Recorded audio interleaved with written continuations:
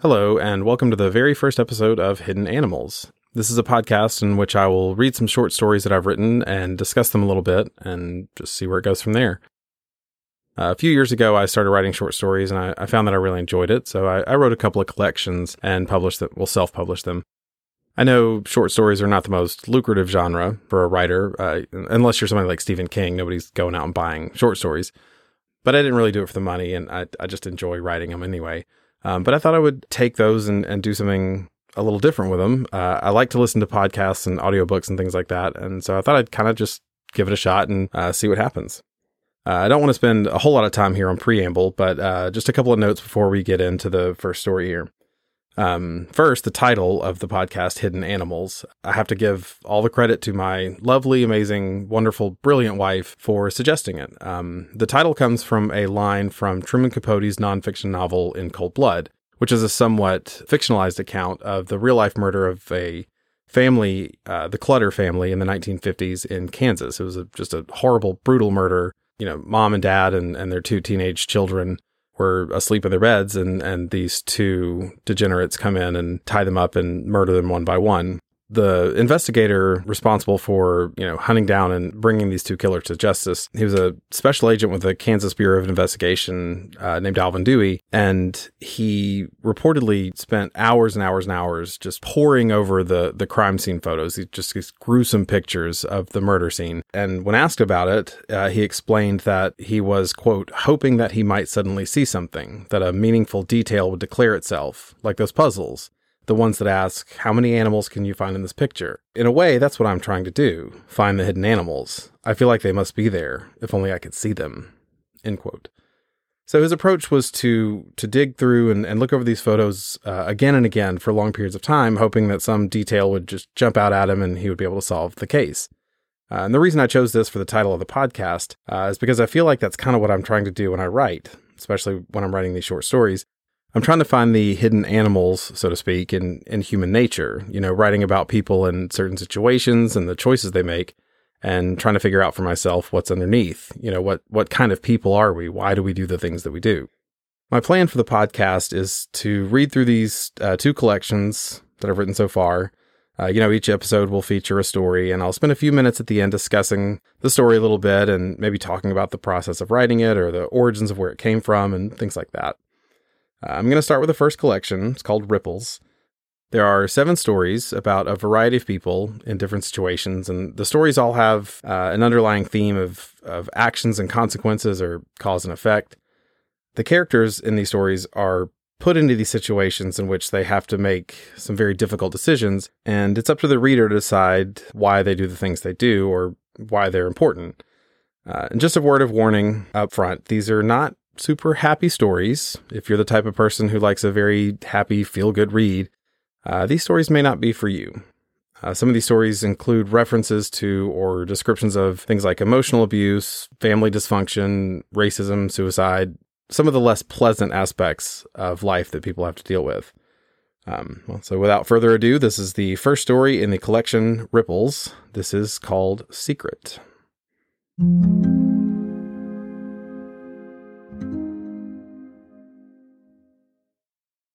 The 2 lunch waitresses at Vicky's diner hung their aprons on the hooks just inside the kitchen, then crossed the dining room toward the door with their modest tips shoved into their jeans pockets. "Have a nice weekend, ladies. See y'all on Monday," Vicky called as she wiped lunch rush debris from the tables. "Bye-bye," they chimed in unison. The bell over the door clinked behind them, and the dining room fell silent. Save for the swishing of the industrial dishwasher in the back, the place was devoid of sound. This meant the radio, an old AM/FM boombox on a shelf above the cash register, had once again powered down of its own accord. Vicky sighed and dragged a black metal chair around the counter. Climbing atop the thick vinyl-covered seat, she could just reach the cord protruding from behind the radio. She pulled it from the socket, then strained to reinsert it, a move that required she stand on the tips of her toes and produced a sharp ache in her thick calves. Though she was well into her 50s, Vicky had mostly avoided the middle-aged softness that usually accompanied a long, easy marriage and a couple of children. Still, her body had lately begun protesting all the hard work she demanded of it. As the last few notes of Nearer My God to Thee again crackled through the speakers from a local Christian gospel station, she heard the bell above the front door ring. She stepped with a soft thud back to the floor and, without turning around, said, "Forget something?" assuming that Tracy had once again left behind her purse or her keyring. "Are you open?" replied a man's voice. She turned around then, startled only slightly, and said, "Sure, come on in.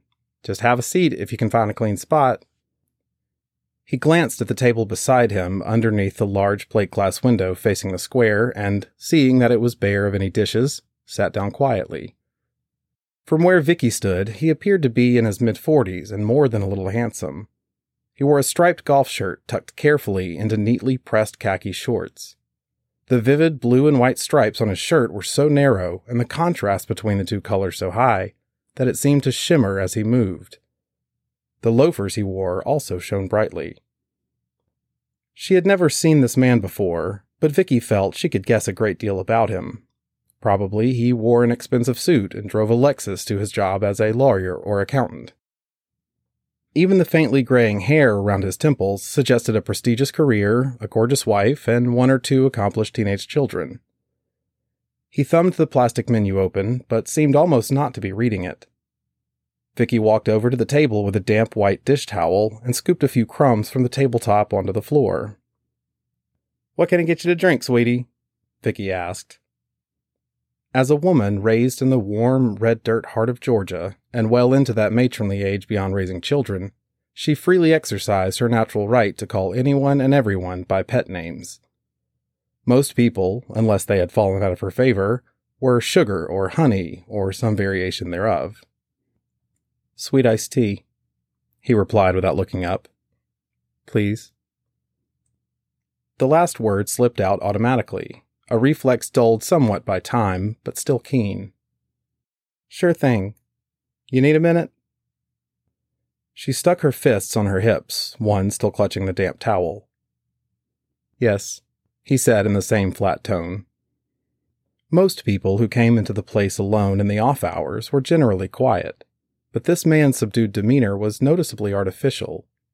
He didn't seem interested in conversation, nor did he give any sign that he wanted to be left alone, as most solitary patrons did when they had some work to do or a book to read.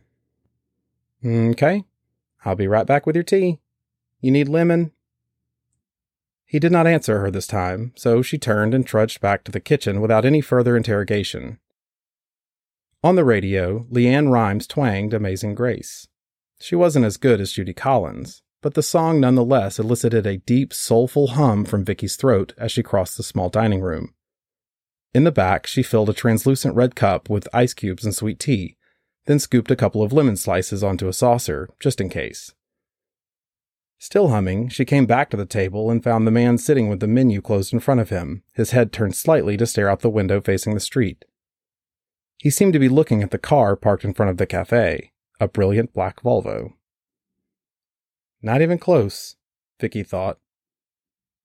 "All set?" she asked as she set down his drink and a paper-wrapped straw. He was silent for a moment. Then he turned his head and, for the first time, actually looked at the woman who had been speaking to him. She saw that he had blue-gray eyes, a remarkable color so icy and deep that the hairs on her neck and arms prickled. It wasn't the way he looked at her. There was no malice or threat at all.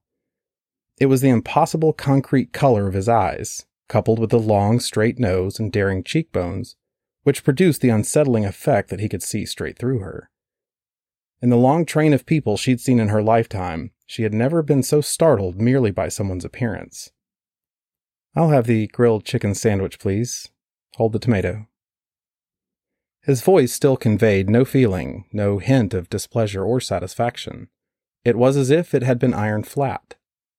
She could see now that his face was as impeccably maintained as his physique and clothing. There was not a spot of razor burn on his shorn cheeks, nor a single stray eyebrow. It occurred to her that he may actually be military. No man was that meticulous about his appearance unless he wore a uniform. Still, despite the crisp countenance, something like fatigue pooled darkly underneath his eyes. "Right," Vicky said. "I'll get that going for you. She was aware of an uneasy sensation spreading inside her abdomen. It started in the guts below her stomach and climbed upward toward the vitals underneath her ribcage. She was still not afraid of him, but something about him was simply off, like when the soundtrack in a movie is a fraction of a second behind the picture. She stuck her head through the kitchen door and called out the order to Gabe, the cook, also the busboy, dishwasher, and handyman. He looked up from the pile of silverware he'd been sorting and rolling up into individual napkins. "Yes, ma'am. Coming right up." Vicky grabbed one of the silverware bundles and was about to leave the kitchen as the raw chicken breast hit the flat-top grill with a hiss. Stopping just behind the swinging door, she watched through the plexiglass porthole as the man pulled something from his pocket and held it in his fingertips. It was small and oblong, about the size and shape of a pecan. He slowly turned it over and over with his fingers as if inspecting it. He set it down on the table and swiped one end of it with the tip of his finger and watched it spin. From where she stood, she could see the dark object spinning in tight circles. Each time it slowed, he tapped it again. It seemed to mesmerize him. She left the sounds of sizzling chicken and whistling Gabe in the kitchen, crossed the tiled dining room floor, and placed the silverware down on the table in front of her singular guest. The spinning object she now saw was a rock, black, shiny, and smooth. He stopped it with the tip of his forefinger. Now she could see some fine streaks of white slicing lengthwise through it, almost like lightning bolts against a coal-black sky. He said nothing. "Get you something while you wait? Pack of crackers?" "No, thank you," he answered. "So, are you just passing through? I haven't seen you in here before." She wasn't always so invasive, but she couldn't quite still her curiosity. "Yes," he replied. "Headed home." He absently traced a line through the condensation forming on the outside of his cup. She considered asking where home was, but she checked herself. "All right, I'll leave you be. Sandwich will be out in a minute. Holler if you need me." She resumed her chore of bussing the tables, piling dirty plates and silver into a gray tub and lugging each load to the back for Gabe to rinse, rack, and run through the dishwasher.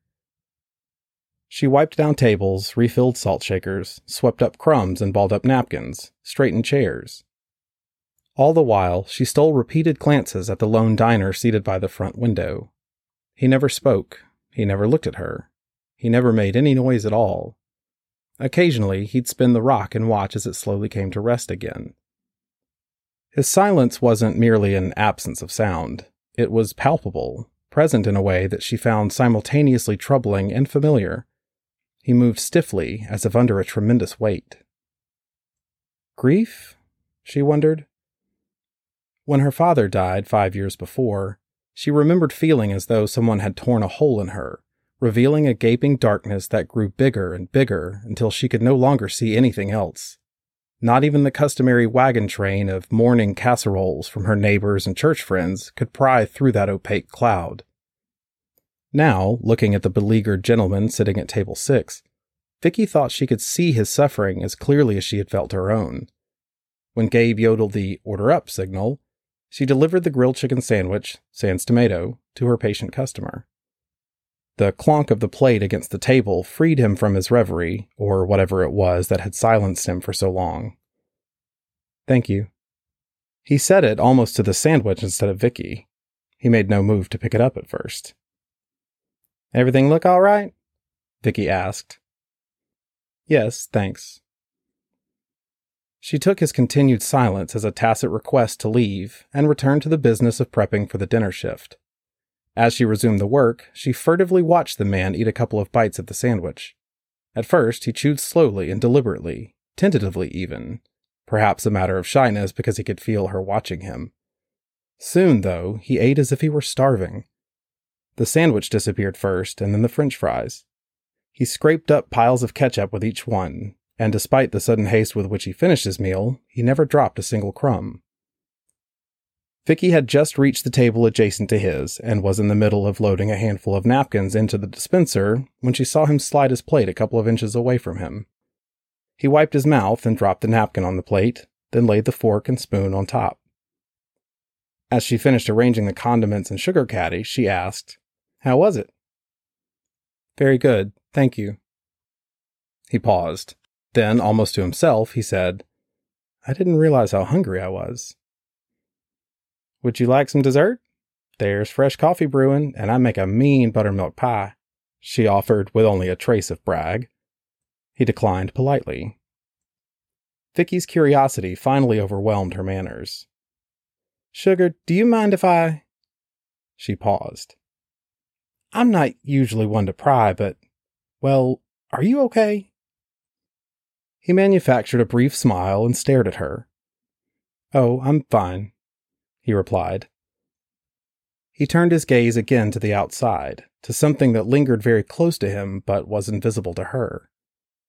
As his silence echoed around her, the urge to apologize flooded her chest. Look, Her voice trailed away, leaving the sorry hanging inaudibly in the air between them. He stared at her with those shattering blue eyes for a moment. You know, maybe a slice of pie and some coffee would be good. Coming right up, she said as she scooped up his plate and scooted back to the kitchen. A few minutes later, the pie was gone, and all that remained was a gooey smear on the plate. She offered him another, but he asked instead for the check. She pulled a small pad from the pocket of her apron and tore off the top sheet. As he reached for his wallet, Vicky could see the strain in his movements. Whatever ghost of a smile she might have witnessed was gone, melted into the flat line of melancholy again.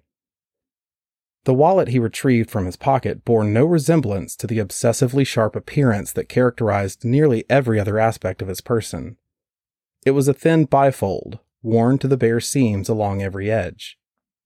Scratches of various length and severity crisscrossed the tea-colored leather. Have you ever... he began. Vicky waited a few seconds for him to finish the question, then, sensing that it was not coming on its own, slowly pulled out the chair across from him and slid into it. She leaned forward with her arms crossed on the table. The man buried his eyes in hers and seemed to be considering his next words very carefully. Have you ever made a choice that, as soon as you made it, you wish you could take it back? But you can't, and it ends up destroying everything around you, like kicking a rock down a hill and watching it bounce against the other rocks until it's basically a landslide that you can't control. He punctuated the question by picking up the glossy black stone and rolling it between his thumb and forefinger. Well, yes. I've made some mistakes before. I mean, everyone has. I'm not talking about a mistake. A mistake is a careless accident, something you do without realizing it. No, I mean doing something that you know from the start is wrong, but you do it anyway. You do it because you don't care about the consequences. You do it because, deep down, it's what you really want. When he stopped, she looked at him, searching carefully the lines that creased beside his eyes and across his forehead and around his mouth. No, I can't say that I've ever been there, she acknowledged. He looked suddenly ashamed. The sun ducked behind a cloud outside, and the glare from the windshield of his car winked out of sight. Though he seemed harmless enough, Vicky knew the depths of cruelty that some people are capable of reaching. Her mind began flashing through possibilities of this man's secret crime. Before reaching some arbitrary verdict, however, she instead tapped the wellspring of matronly wisdom in which she'd baptized so many other lonely, wounded diners. I don't know what it is you've done, but I know this. Guilt is a man-made ball and chain. You may want to hold on to it because it makes you feel better, like it's the punishment you deserve, but you have to let go of it. He nodded vaguely. He was still holding the stone, rubbing a flattened portion of one side of it with his thumb. She wondered if he had eroded it for years in this manner, unconsciously thumbing it while avoiding some secret that lurked in the dark corners of his memory. Tell me, she said. Tell me about this choice you've made. Maybe it's not as bad as you think. I don't know, he began. Instead of continuing, though, he repeated, I don't know. I tell you what. She reached over and grabbed the ticket she had set in front of him. She balled it up and tossed it into the bus tub sitting on the table next to them. Your lunch is on me today. The sun climbed out from behind the clouds and again brightened the room. Though it may not seem like much, food is how we Southerners heal. You didn't know it, but there was salvation in that chicken sandwich. She thought he might object to her charity or whatever it was, but he just smiled faintly and said, "Thank you." He turned his gaze outward once more. He still had an air of melancholy, but his expression now conveyed a sense of gratitude. "Can I get you anything else?" He did not answer that question. When he finally did speak, the words came out thick and heavy. The story he told was indeed tragic, but by the end of it she realized that her earlier guess had been only partially right. There was more than grief in the enormous weight under which his body and soul were stooping. There was shame. He leaned forward and laid the stone on the table with a mild clatter. "I'm sorry, honey." She reached over and rested her hand on top of his. "I don't know what else to say after a story like that. I'm so sorry." They sat and looked at each other in the ensuing stillness for a minute or two as the radio proffered the opening bars of the Gatlin brothers' rendition of It Is Well. He sat back in his chair and folded his hands in his lap. His head was bowed a little, but she noticed that his back was straighter, his shoulders a little higher. "Wait here," she said. "I've got something that may lighten that load a little more. Give me 2 shakes." Before he could respond, she slipped out of the chair and carried the gray tub to the back so Gabe could finish up the lunch dishes. In the walk-in cooler, she grabbed one of the apple pies she'd baked that morning and slid it into a white box for him to take along. When she swung back through the kitchen door, the dining room was empty. He was gone. She couldn't help but feel a little deflated that the man would leave without accepting her gift or at least saying goodbye. The clock on the wall read 3:30, which meant the dinner crew would be arriving soon. Friday afternoons always had an early crowd. She set the apple pie on the counter and went to clean up table 6. Reaching for his dessert plate and coffee mug, she was taken aback to see a $100 bill on the table. On top, pinning down the gracious tip, was the glassy black stone. She picked it up and realized it was much heavier than she expected. A sudden mix of sorrow and thankfulness rippled through her, and she looked out the window. The Volvo was still there. She waved at him and thrust her palm forward in a stop sign gesture, hoping to catch him before he left so she could thank him for his generosity. At first, Vicky could not see him through the windshield for the dazzling glare of sunlight bouncing off the glass, but it vanished again as a cloud swept in front of the sun. She waved again and started to take a step toward the door, but she stopped abruptly as she saw him staring through the window at her. If his demeanor had previously unsettled her, it now incapacitated her. He was smiling, a bewildering expression of relief and exhaustion and surrender. Watching at first with confusion, then with disbelief, then with horror, Vicky saw the man open his mouth and insert the gleaming barrel of a revolver between his teeth. She tried to scream, but the only noise she could manage to produce was a shallow, gurgling cough. A single tear bubbled over his eyelid and slid down the side of his nose, stopping just above his lip. He heaved a shuddering breath and pulled the trigger. For a split second, his cheek swelled outward in a grotesque parody of a trumpet player, but the instrument at his lips was no brass horn, and he no Miles Davis. Some part of her expected his head to explode from the violent concussion of the bullet exiting the barrel of the pistol. She thought there should be blood and brains splattered in all directions around his open skull. Instead, there was only the brief puff of air inside his mouth and a slight upward jerk that knocked him back into an impossibly upright position with his head, still intact, leaning against the headrest for a moment. The hand with the gun dropped from sight, and a wisp of smoke trailed from his mouth. As the smoke slid upward, vanishing as it went, 2 thin crimson streams slid down his chin from each corner of his lips, and a bloody cataract poured from his nose. The scream that had lodged in her throat finally forced its way out, causing Gabe to burst through the kitchen door and into the dining room. He ran to her side and asked what was wrong. She did not answer. He tried to follow her gaze to the source of the terror that had seized her, but the sunlight had resumed its blinding reflection off the windshield and rendered the recently deceased gentleman invisible. He slid a chair over behind her and gently guided her to sit. The cracked vinyl hissed under the weight of her body. She never took her blistered eyes from the window. "What happened? What's wrong?" I didn't..." He what? Who is it? Gabe's repeated questions produced no intelligible answers, only choked fragments and sputtered sobs. After a moment, her clenched fist opened to reveal a small black stone pressed into her palm. She turned it over in her fingers, rolling it back and forth until her thumb found an indentation on one side of it. It was almost like the groove had been made specifically for her. Thinking it may hold some answers, Gabe reached his hand out to take the stone from her. It disappeared into her fist again, and she turned to look at him. Her usually beaming eyes were cloudy, heavy. Outside in the car, the man's body had slumped sideways against the door, free from the constraints of will and muscle that had for so long kept him upright. Gabe and Vicky stared at each other, one in utter bafflement, the other in wretched pain. Neither noticed that the radio had once again fallen silent.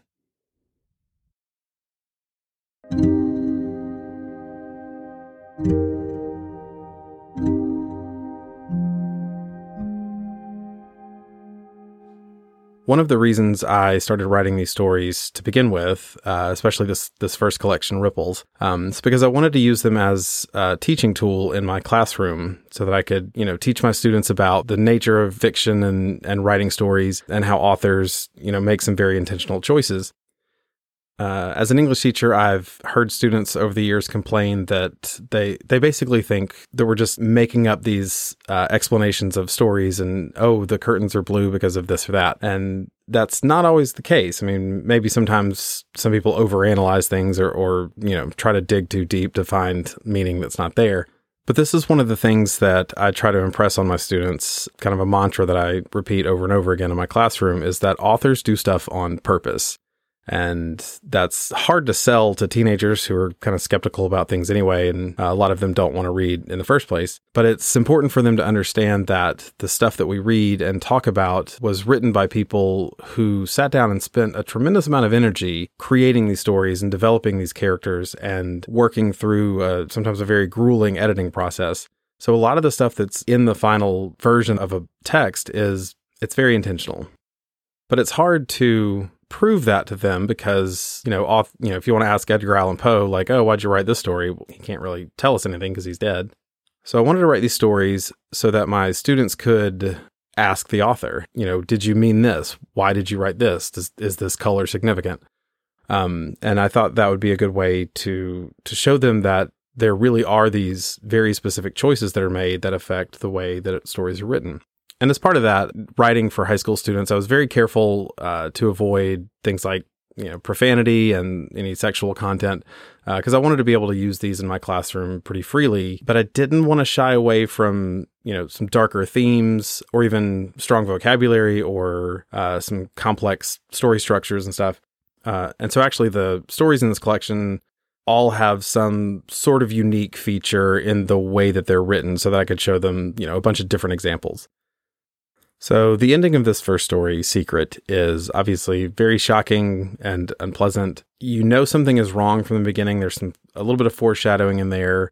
The tension in the story develops very slowly, and I describe it as like a slow burn. It kind of seems like nothing is happening for a while, and then at the very end, there's this really shocking, traumatic moment.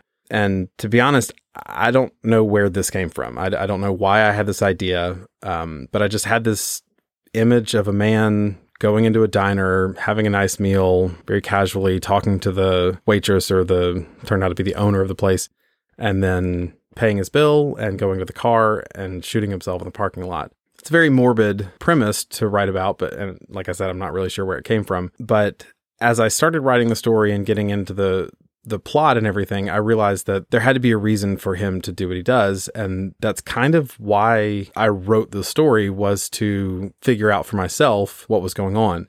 Very early on, I didn't actually have any reason for him to do this. I did not know what the secret was, because it's not really about the secret. His particular crime is not that important in this story, because this story is really just about the nature of keeping a secret like this, the corrosive effect of trying to carry this weight by yourself for so long. But as I was developing the story, I tried a few different things. In an early version, he had this black canvas bag with him in the diner, and he leaves it for Vicky at the end. And in one version, it's revealed that the bag is full of cash, but that's never explained. And then in another version, she finds the bag, but it's not revealed what's in it at the end of the story. And I didn't really feel right about either one of those. I didn't know exactly why he would have this bag, why he would have all this money. It just didn't feel right. The stone that he carries is actually borrowed or stolen from a Dave Matthews song called The Stone. In the song, the speaker talks about carrying this weight, this guilt, this stone around for something that he's done. And in the song, it's never revealed what he's done. It's just, the song is about guilt. And so I thought that was a very nice, simple, but potentially rich symbol that I could use. So that's why the guy carries the stone, and that's why he's playing with it throughout the story and spinning it around and things like that. Because the stone is a very clear symbol of his grief and his guilt for whatever he's done. And by the time I finished the story, I still didn't know what his secret was. And later, I just had to know for myself. So I went back and I wrote another story that does explain what he's done. But I'll save that for another time, maybe. There's a few other things about the story that are very intentional. There are things that I specifically put in there as elements that would add some kind of value as far as the setting is concerned, and things that sort of provide a backdrop for the events of the story. Because it takes place in this little diner in a small town somewhere in the middle of nowhere in Georgia, it kind of made sense that there would be some potential religious imagery, which is built into their conversation a little bit. You know, she tells him that there's salvation in the chicken sandwich, which is for her just kind of she's trying to make the guy feel better, but it does kind of reflect a deeper sense of going into this diner and eating a meal is sort of like communion, and then telling her the secret that he has is basically his act of confession. And the songs that are playing on the radio throughout the story also, kind of help with that religious imagery. And the song titles are chosen very specifically. I looked through a lot of different songs, and the ones I picked are significant, and the order in which they're mentioned throughout the story are also significant. But I'm not going to explain everything. I'll let you figure that one out. One thing I want to establish about the podcast up front is that my plan is to keep it ad-free for as long as the podcast exists. I understand why other podcasters use these advertisements. It's an obvious source of revenue. It's not really for me. And I do think it would be detrimental to the stories if they're interrupted every few minutes by ads or whatever. On the other hand, there are some costs associated with this. So if you'd like to donate to the show, or even if you just want to leave comments or questions, you can do that at hiddenanimalspodcast.com. If I did everything correctly, you should be able to link to that website from the show notes. There should also be an email address there where you can send messages directly. Other ways to support, you can share on social media. You can review the podcast on Spotify or Apple or whatever service you're using. If you want, you can go purchase the books on Amazon. There's a lot of different ways to support this, and any of those things would be greatly appreciated. I really want to thank you for listening, and I hope you enjoyed it. And I hope you will join me next time for the second story in the collection, which is called Hurt.